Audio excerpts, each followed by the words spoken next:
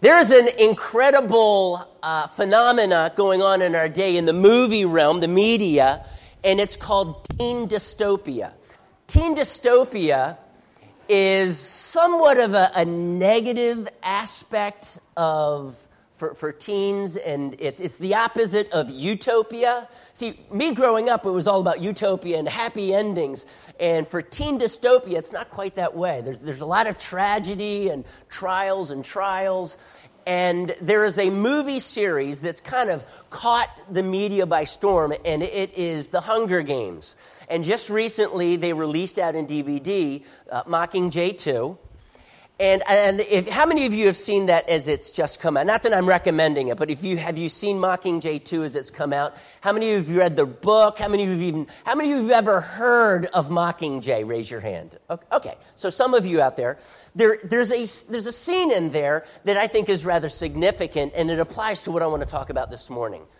Peeta and Katniss, in the very first movie we find, have gone to the Hunger Games. And I'm not going to describe what the Hunger Games are, except to say this, that the Capitol is trying to suppress rebellion. They use the Hunger Games to do this, and there is starting to be an uprising within the people saying we've had enough, and we want to do away with those who are in leadership. To do this, they concoct a plan, and they brainwash Peeta. Peeta and Katniss are kind of the heroes as the movie sequence goes on, and now they've taken Peeta and they brainwashed him. And I'm not going to get into the details of that, except simply to say in the last movie, he is trying to come out of this brainwashing because he loves Katniss. And he begins to ask Katniss a series of questions because he confesses what they did was they gave him this poison that was painful. He associated it with certain pictures. Some of these pictures were real and some of them were not real. And so he needs her to speak truth at this moment. And he begins to ask her a series of questions. Her favorite color, things that she likes, things that she doesn't like. Does she in fact love him, real or not real? And she is answering real. And I find that significant because many times in our life, we want to know what is real. How many of you have ever heard the resurrection story before? Raise your hand. Okay, and I would venture to say probably every hand, except for those who are really itty-bitty, like Leo back there. But most, if not all of us, have heard this resurrection story. I want to bring your attention to this passage that I'm going to read. It's just a few verses. It's in Acts chapter 2, and it's right after the day of Pentecost. Peter is preaching, and he's declaring this awesome news of the resurrection. And he says in verse 22, "Men of Israel, listen to this. Jesus of Nazareth was a man accredited by God to you by miracles, wonders, and signs, which God did among you through him, as you yourselves know. This man was handed over to you by God's set purpose and foreknowledge, and you, with the help of wicked men, put him to death by nailing him to the cross." The next word in my Bible is this word, but. And I want you to highlight it. I want you to put a box around it or circle it or color code it. I want that word to stand up. It's a contrast word. Jesus was nailed to the cross, but God raised him from the dead, freeing him from the agony of death because it was impossible. Underscore that word twice if you would. Impossible for death to keep its hold on him. And then it begins to quote a passage that David wrote about 1,000 years before Jesus concerning the Messiah's resurrection. Jesus' resurrection. 1,000 years beforehand. Now we've heard this story before, but here is my question. Real or not real? Did Jesus really rise from the dead? Or is this just a story that kind of got promoted amidst the despair and hoping for a Messiah to arrive on the scene and set people free? What is this story? Is it real or is it? Because if it is real, let's face the fact. The resurrection of Jesus Christ was an awesome display of the power of God that changes mankind's life. Totally changes our life. What I want to do right now is I want us to kind of stand back a little bit, and just for a few minutes, I want us to ask that question, real or not real? Is this resurrection real or is it not real? Now, if we were to examine this in a courtroom, we would call the eyewitnesses up. Some of those eyewitnesses would be, help me out here, who would some of the eyewitnesses of the resurrection be? Give me some names. John, Peter, Mary Magdalene. Thank you, Mary Smith. Other names? John, okay. Thomas.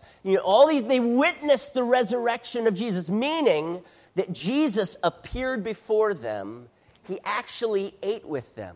Now let's put these people on trial. Some of them, Matthew, Mark, Luke, and John specifically, wrote a story about Jesus, and it's contained in what we call the four Gospels. Now, one of the ways in which we examine an eyewitness and compare their testimonies to see, do they line up? Do they match? Now, let me just tell you this. Matthew, Mark, Luke, and John are very similar, but yet they are very different. It's funny, as the critics step back and want to hurl accusations at the Gospels, many of them say, well, the Gospels, they're just so similar. It's as if there was one gospel and they all copied off of it. So it makes it invalid. But on the other hand, guess what the others do? The Gospels are just so different that it seems as if their perspectives are contradictory, and that proves that they can't be true. Do you see the tension here between real or not real?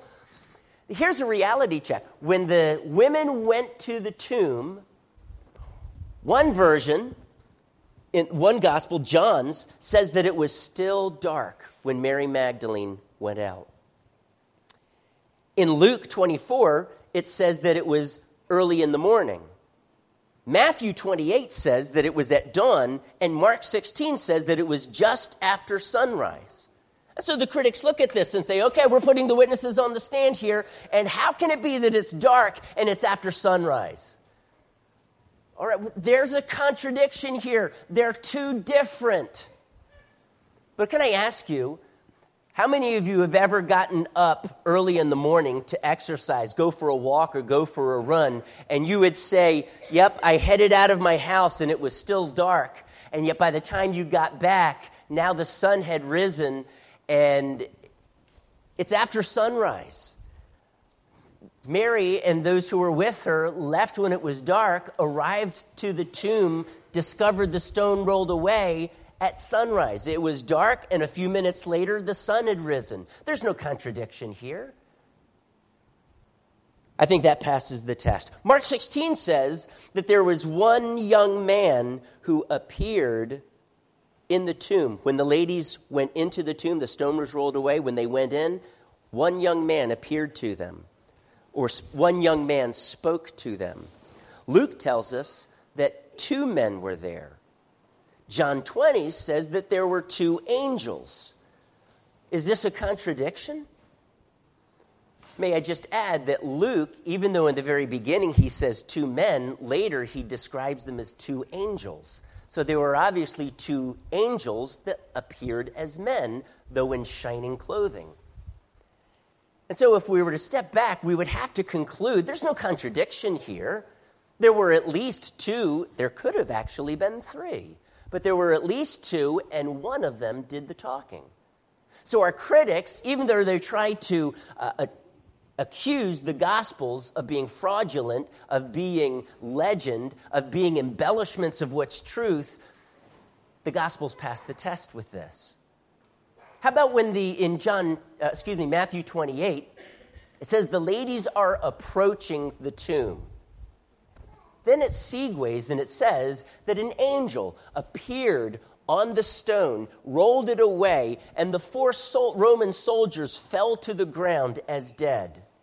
And yet when the women arrive, this angel speaks to them the very things that the angel in the tomb had said. And so the skeptic says, now wait a second, we do have a problem here. Were the angels inside of the tomb that said this, or were they outside of the tomb sitting on the rock? Now, I don't know if you've ever looked at this, but if you examine Matthew in no way is saying that when the angel spoke those words to the women that he was still sitting on the rock. Now, here's my point. It is so easy for us when we're examining real or not real for us to jump to conclusions and to be able to charge the Gospels that they are not true. Here's a reality check. Every single discrepancy can be explained, and most of them very easily. Some of them with a little bit more difficulty, but completely understandable. I think if we are going to look at the resurrection of Jesus, we're going to have to begin to say, you know what, these guys, their story fits so well. It is so similar and yet so different. They didn't just get their ideas together and say, okay, Matthew, you write this down, and Mark, you write this down, and John, don't forget this. It didn't happen like that. They told us exactly what they saw. Exactly what they saw. Lawyers. Simon Greenleaf, back in 1848, he was the law professor that kind of helped catapult Harvard Law into fame. And Simon Greenleaf wrote a book. He examined these resurrection stories, and he says, I find no contradiction amongst these stories. This is, the differences are the result of different perspectives, but they all saw the same thing. And it was a powerful book that he wrote. I think if we were to step back a bit and examine this and ask, the resurrection of Jesus, as powerful as it is it real or is it not real?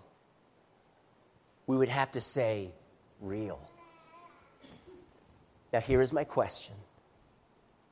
What are the implications of that resurrection in our lives today? If it is real, I mean, here is someone who is dead, the Son of God, who is dead, and he comes to life.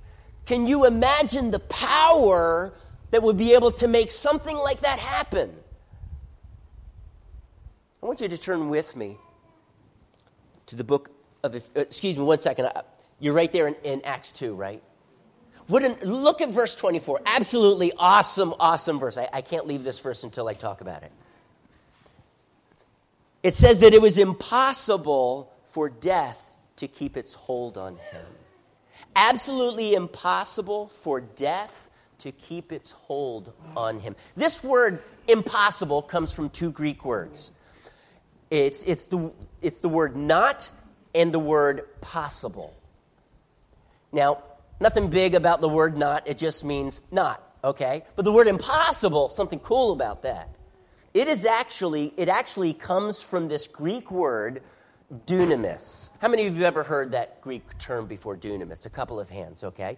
Do you know we get the English word dynamite from that word dunamis? That word dunamis is found throughout the New Testament, especially in the Gospels, referring to the miraculous powers or the display of the miraculous powers of Jesus and the disciples. People who were miraculously healed, miraculously raised from the dead. This is the dunamis of God, the power of God. And now to use that English word dynamite, here's the picture that I want to paint for you. There's a pack of dynamite with a 3-day fuse on it that's been buried in the ground. And after 3 days, that dynamite explodes. That dunamis power explodes. The ground is not going to be able to hold. I mean, people use dynamite to blast holes in mountains, church. The ground erupted with power. And it says that the grave could not hold him back. The power of the grave was too weak. The power of God was too strong. This is the dunamis. This is the resurrection power that raised Jesus from the dead. That power is what we're talking about this morning. So as we turn to Ephesians chapter 1, look at this. Ephesians chapter 1. I'm just going to spend a few moments on these because I want to share with you some things about the resurrection power that I believe many of us this morning need to see displayed in our lives. But it says in Ephesians 1:18 and 19, it says, I pray that the eyes of your heart may be enlightened in order that you may know the hope to which he has called you, the riches of his glorious inheritance in the saints, and listen to this, and his incomparably great power for us who what? Who believe. This morning, if you believe in Jesus Christ, this incomparably great power is for you. But he goes on to say something about this incomparably great power. He says that power is like the working of his mighty strength, which he exerted in Christ when he did what? When he raised him from the dead and seated him at his right hand in the heavenly realms. This power that God exerted when he raised his son Jesus from the dead can you just take, if your Bible has the word like, could you put parentheses around it? Because that's actually not found in the Greek. That power is the resurrection power of Jesus Christ. And that is the incomparably great power for us who believe. So here's what God is telling us. If I am powerful enough to raise my son Jesus from the dead, guess what? If you believe in me, that very same power is now available to you. And this is Paul's prayer. God, manifest that incomparably great power that raised Jesus from the dead, manifested amongst those who believe. One more verse over there in chapter 3. Paul prays again for the Ephesians in verse 20. And he says this, and I don't know if, I grew up in a traditional church, and at the end of every service, they gave a benediction, and many times they would give this verse as a benediction. And it would say, now to him who is able to do immeasurably more than all we ask or imagine. Man, I can imagine a lot. I don't know about you. According to his power that is at work within us. To him be the glory in the church and in Christ Jesus through all generations, forever and ever. Amen. You see that incomparably great power, that resurrection power, he says it is in us. It is in you. It is not something that has to come from the outside and come into us. That does happen, by the way, but that happens at conversion. That happens when we allow the Spirit of God to come into us and rescue us. And then when we ask him to baptize us in his Spirit and fill us, that power by his Spirit is in us. It's in you who believe. According to his power that is at work within us. And then I want you to turn to the right just a few pages, Philippians 3:10. And Paul says this, I want to know Christ and the power of his resurrection and the fellowship of his sufferings, becoming like him in death, and so somehow to attain to the resurrection from the dead. That is not a question and somehow like I hope, but somehow meaning I have no idea how or why God would do this apart from his great compassion and grace and mercy and love. I don't know why he would do this for me because I was an enemy of Christ. That is what he means by somehow. Not somehow as, wow, man, I'm really hoping he does it, because the Bible says that we can know for sure. I write these things to you who believe in the name of the Son of God so that you may know that you have eternal life. We, as believers in Jesus, we can know that we have eternal life. As believers in Jesus, we can attain to the resurrection of the dead, and it is certain. But here I want to focus on the resurrection power. This is Paul's request. He says, there are three things that I want. And that second one is, I want to know the power of Jesus' resurrection. Is he going to know this power by reading a good book? Is he going to know this power by maybe listening to someone's testimony, as awesome as that would be?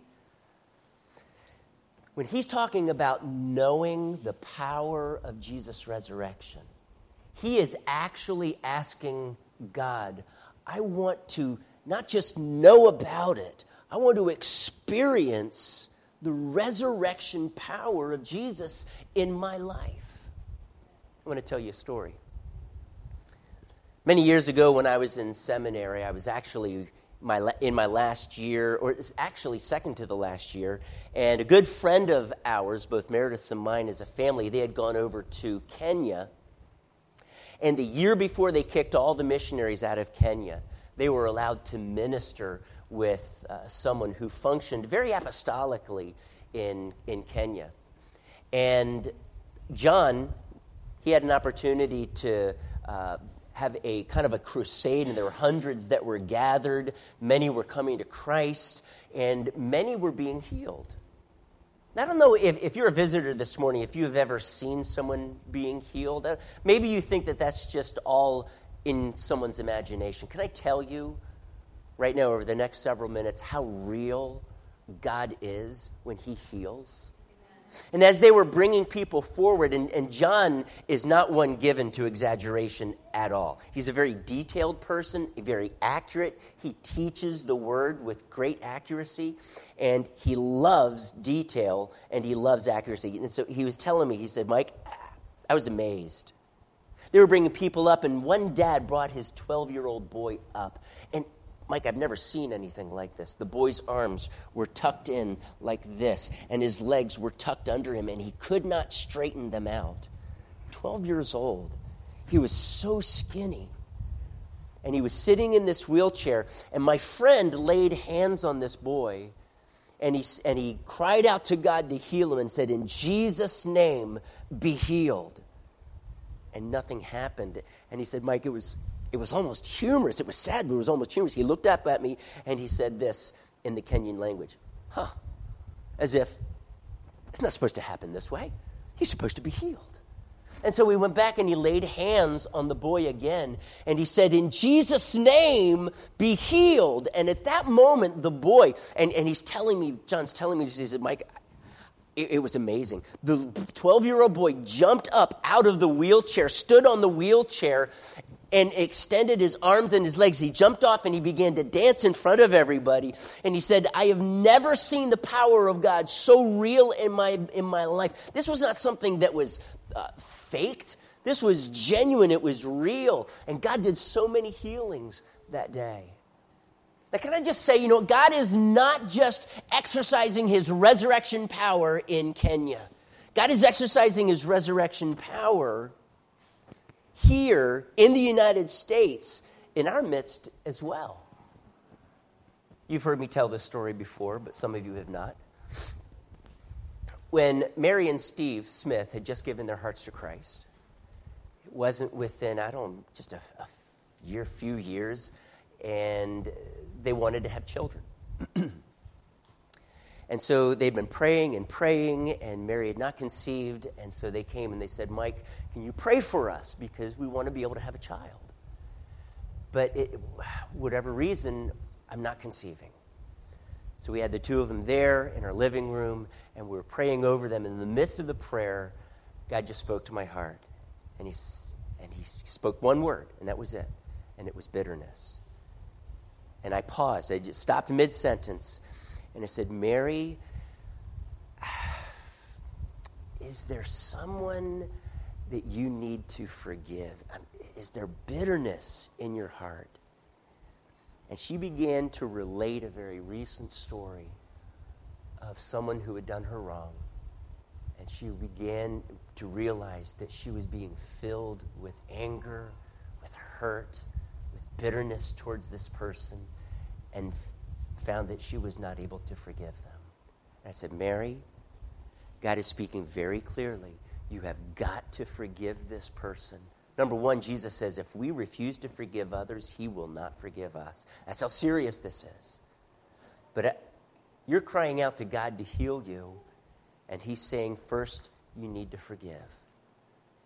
And so Meredith and I walked her through just releasing this person and canceling the debt that she believed they owed her, which, by the way, really is the essence of forgiveness. Canceling that debt you believe they owe you, so that you conclude, they owe me nothing. They owe me nothing. If you're here this morning and you believe someone owes you something and there's hurt and anger inside of you, I'm going to challenge you, cancel their debt. You just say, God, I free them. They owe me nothing. I fully forgive them. Well, here's what happened. She prayed that prayer. Meredith and I laid hands on her and prayed the prayer God led us to pray for healing and conception. And 2 weeks later, guess what happened? That's right. 2 weeks later, Mary conceived. And May Saxon, May is the result of that healing power of God in Mary's life and Steve's life. And they were able to have not just one, but 2 children that God's blessed them with. There was a gentleman many, many years ago, Steve and Mary, you've been around for a while, that you'll probably remember them. But a gentleman by the name of Rick, his dad was of a retirement age, and he had a repair, but he sold vacuums, and he did all the repairs in the back, and he also liked to play guitar, but for the last couple of years, he couldn't. Rick had been inviting his dad to Powerline, and Rick's dad had never, ever given his heart to Jesus Christ. There was a hardness there, a standoffishness, keeping God at arm's length. And as he was sitting in the service, and he'd been coming to the church, I don't know, maybe for a year, maybe for an entire year. And he would sit there and he would listen. And when I would ask him questions after the service, I could sense there's a softening of his heart that was going on.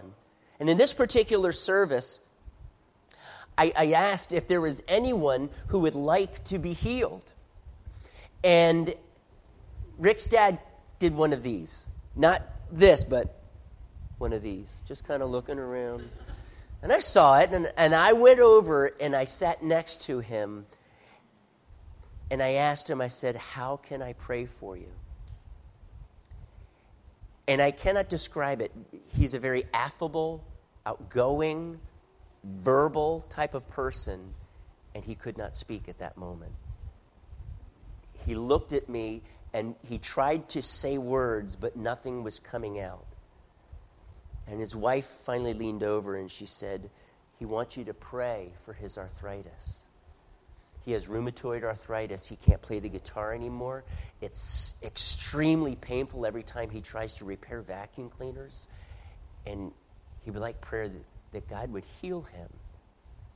And so we prayed for him, and I laid hands on him, and I prayed for him, and I sensed that there was something else, like God wanted to do something else. And so I looked at him, and I said, do you want prayer for something else? And tears began to well up in his eyes. And he couldn't speak again. And he shook his head. And the Lord spoke directly to my heart. And I asked him, I said, do you want to ask Jesus into your life today? And he shook his head, yes.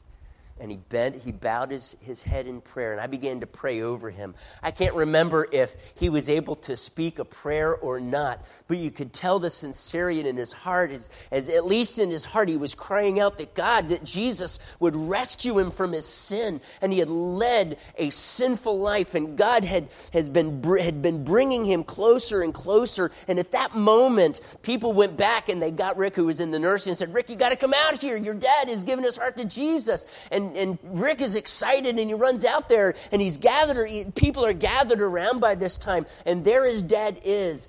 And Jesus had come in and had invaded Rick's life and Rick's dad's life and had set him free, and he was a new person. The very next week, I went into the vacuum cleaner store, and he was busy, I think, with a vendor or something, so Rick's dad couldn't talk, but his mom did. And his mom worked the front counter, and he said, Pastor Mike, you're not going to believe this, but ever since you prayed over my husband, he's been able to play the guitar. He's been able to do repairs. And the rheumatoid arthritis that was in his joints, all of his joints, she was really emphasizing this, it's completely gone. He has no more pain at all. And rheumatoid arthritis is the worst type of arthritis that there is.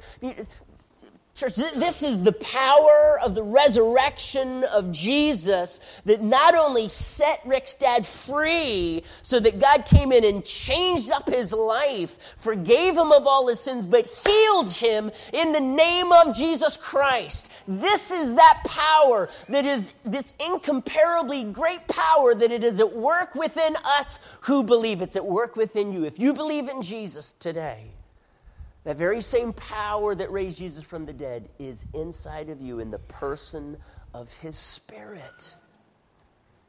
Now, you might be thinking, well, this is all well and good. I mean, you're a pastor. Those guys in Kenya, they were pastors. But what about me? I'm not a pastor. I mean, can God heal me? I mean, can God work through me to heal people?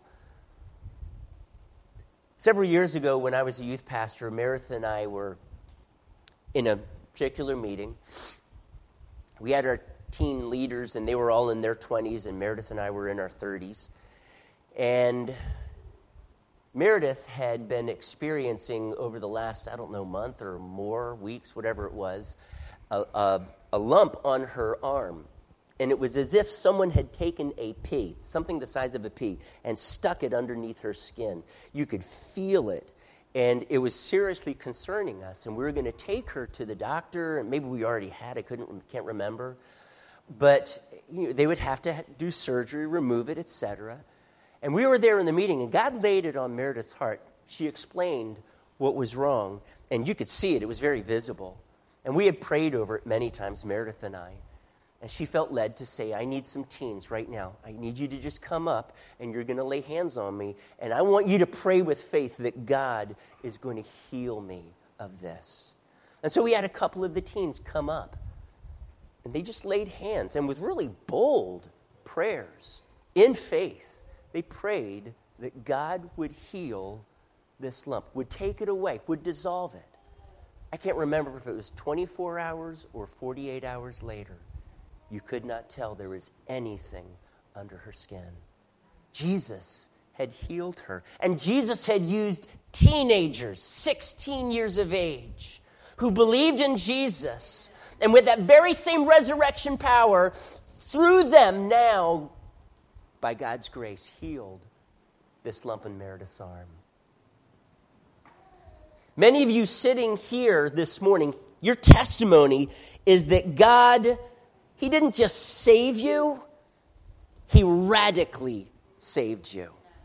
And here's what I mean by that. Some of you, when Christ rescued you and invaded your life, you were an alcoholic and God set you free. And you have never gone back. Some of you were in sexual bondages, serious sexual bondages, and Jesus set you free from that. Some of you were involved in witchcraft. You practiced witchcraft on a regular basis. You saw the power of Satan displayed in your life, and it was real. But then you saw the power of the resurrection of Jesus in your life, and it set you free, and He called you out of that darkness into His marvelous light, and He forgave you of all of your sins, and He totally transformed you. I remember just a brief little story here where God did this for Mary and Steve. They were involved in Wicca. And they had prayed, God, show us, is there stuff in our paraphernalia, books, anything? And they began to get rid of this stuff from their home. And they called me late at very late at night one night. I happened to have been awake. And he said, Pastor Mike, we don't know what's going on, but there is demonic activity in our house, and this is very real, and it is scary, and we need you to pray for us because we need to see Satan kicked out of our lives, out of our family, our home, because something is going on here, and we don't understand it. And he described some things. I'm not going to go into the details of those. And I was about to pray, and I said, Mary, you need to check the bottom drawer of Stephen's dresser, and there is something there, and you need to get rid of it.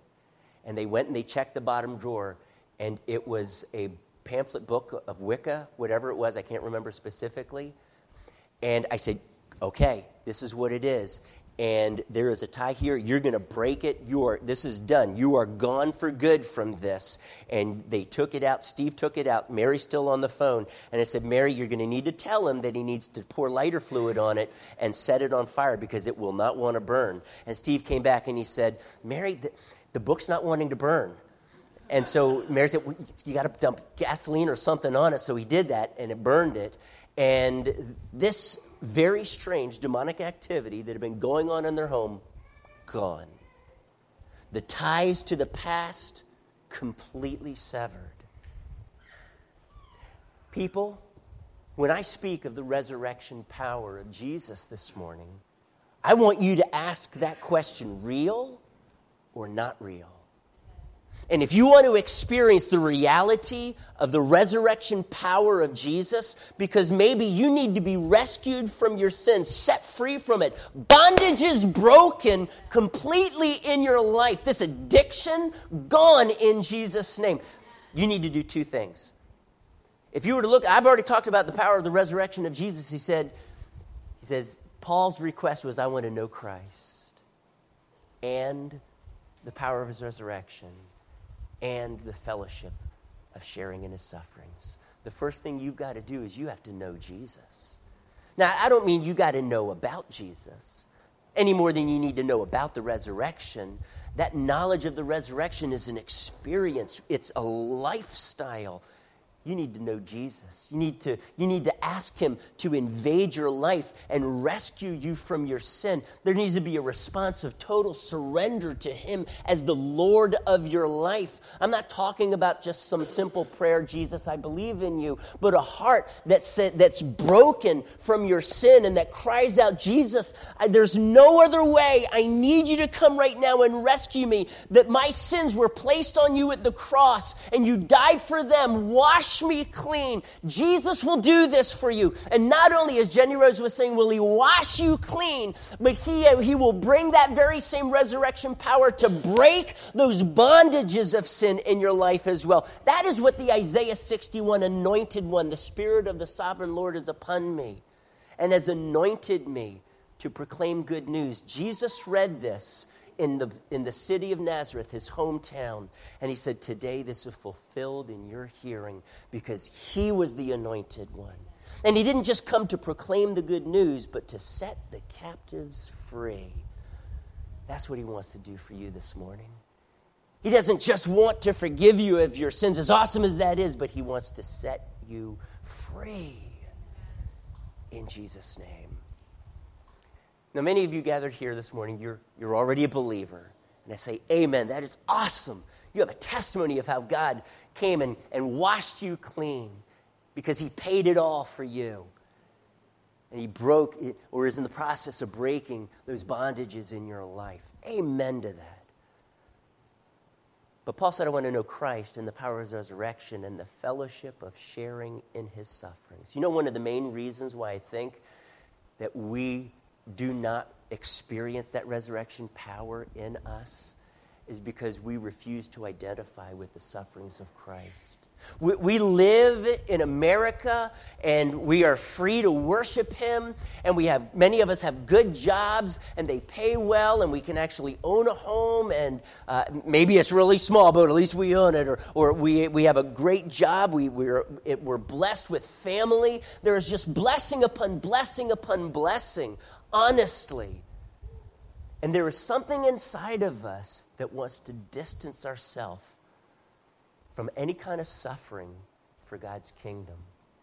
Do you realize that when the disciples suffered, it was because they were willing to risk everything for Christ's kingdom? Resurrection, real or not real? I did talk about how the eyewitnesses lined up so well. But did you realize that James, Jesus' brother, was antagonistic toward Jesus? You can read about that in John 7. He did not believe that Jesus was the Son of God. After Jesus rose from the dead, he appeared to his brother James. It totally transformed his life. He became one of the main leaders in the early church. How about Saul? The Bible says that he was actually one who was encouraging those to persecute Stephen, an early church believer, so that Stephen died for his faith. He held their cloaks. He looked on as Stephen proclaimed the gospel, and as the stones began to fly, and Stephen's life ceased. He died for the faith. Not too long later, as Saul began to persecute the church more and more and more, he wanted to go to Damascus, and he wanted to be able to arrest Christians who were Jews, and they were, in his mind, following some fairy tale, some cult, some blasphemer, and he needed to throw them into jail, and so he went to arrest them. He had papers from the high priest to do this. He did make it to Damascus with that quest. On the road there, Jesus appeared to him. And it so transformed his life. The very day, for 3 days he was blinded. And the third day when he was filled with the Spirit and God healed him and he was able to see, he went out and began proclaiming the resurrection of Jesus Christ. Why? Because that's what he just experienced. He experienced the resurrected Christ. The early church not only believed in Jesus, they were willing to die for him. Because they knew that this Jesus was truly raised from the dead. So convinced were they that they told everybody, anybody that they could, they told them about this awesome story of Jesus' death and resurrection. And that they could experience this life transformation just as Paul had, just as James had, just as hundreds, if not thousands and thousands of others had. And the early church began to explode as a result of this story of the death and resurrection of Jesus. To bring this full circle, to identify with the sufferings of Jesus means I am willing to risk everything for him. I'm willing to step out in faith and pray for someone to be healed. I'm willing to be embarrassed about doing something like I'm willing to talk to my boss about Jesus. I'm willing to talk to my dad, who is estranged from me, about Jesus. Because when you risk it, when you step out in faith, out of your comfort zone, out of what you enjoy doing, out of the affluence that you experience and all of the blessings, and you actually set yourself up for persecution or suffering, God honors that. And the power of Christ, that resurrection power, can flow through you. Not only to heal you, but that resurrection power, boldly proclaiming Christ, laying hands on people for healing. This is what Jesus' destiny for his people is. This is what it is. Real or not real? I want to tell you this morning, the resurrection of Jesus is real. The power of the resurrection of Jesus is real. And I want to ask you this morning, if you have never experienced that resurrection, that transforming resurrection power of Jesus that can set you free, that can wash you clean from all of your sins, regardless of how many there were, Paul had Christians killed. Jesus forgave him and gave him a powerful ministry. Jesus wants to call you out of darkness into his marvelous light. He wants to set you free. And my question to you this morning is this: are you willing to let him do it? Are you desperate for him to do it? I'm going to close in prayer right now. But I want to pray not only for those who have never given their heart to Christ. I want to pray that the Spirit of God would heal people this morning. If you're needing Jesus to heal you, we're not going to have a line. That's not what the Lord has shown me. I am just going to pray that the Spirit of God would heal you. But I want to pray that God transform your life this morning, even if you're a Christian. And he's going to make you a bold proclaimer of the resurrection power of Jesus.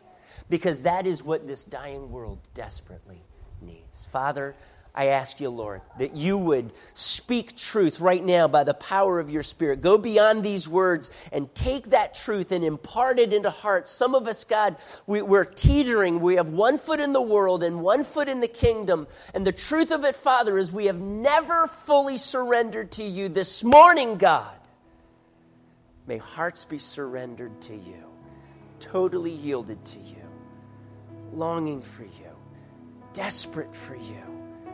Invade these lives, God, please. As they reach out and as they believe in Jesus and surrender to him and make him Lord and invite him in to set them free and be their Savior, I ask you, God, transform lives this morning. And I'm just going to ask you, if that is you, if that's your prayer this morning, could you just lift your hand right now?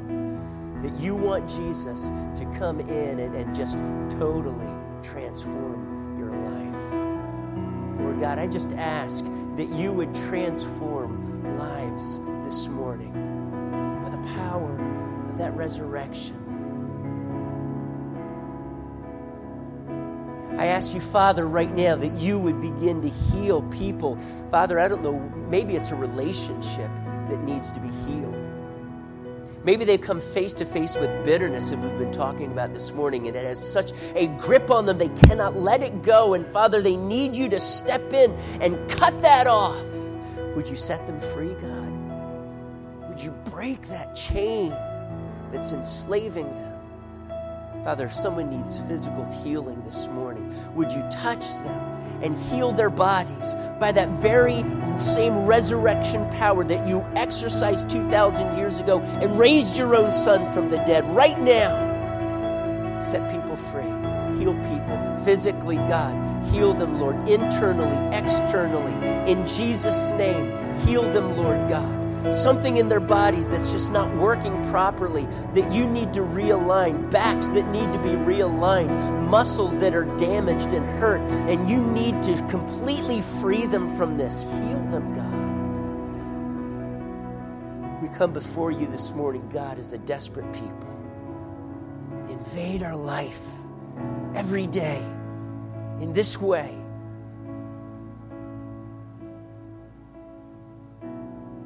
Thank you, God. You are so, so good. Capture our hearts fully, finally. In Jesus' name we pray.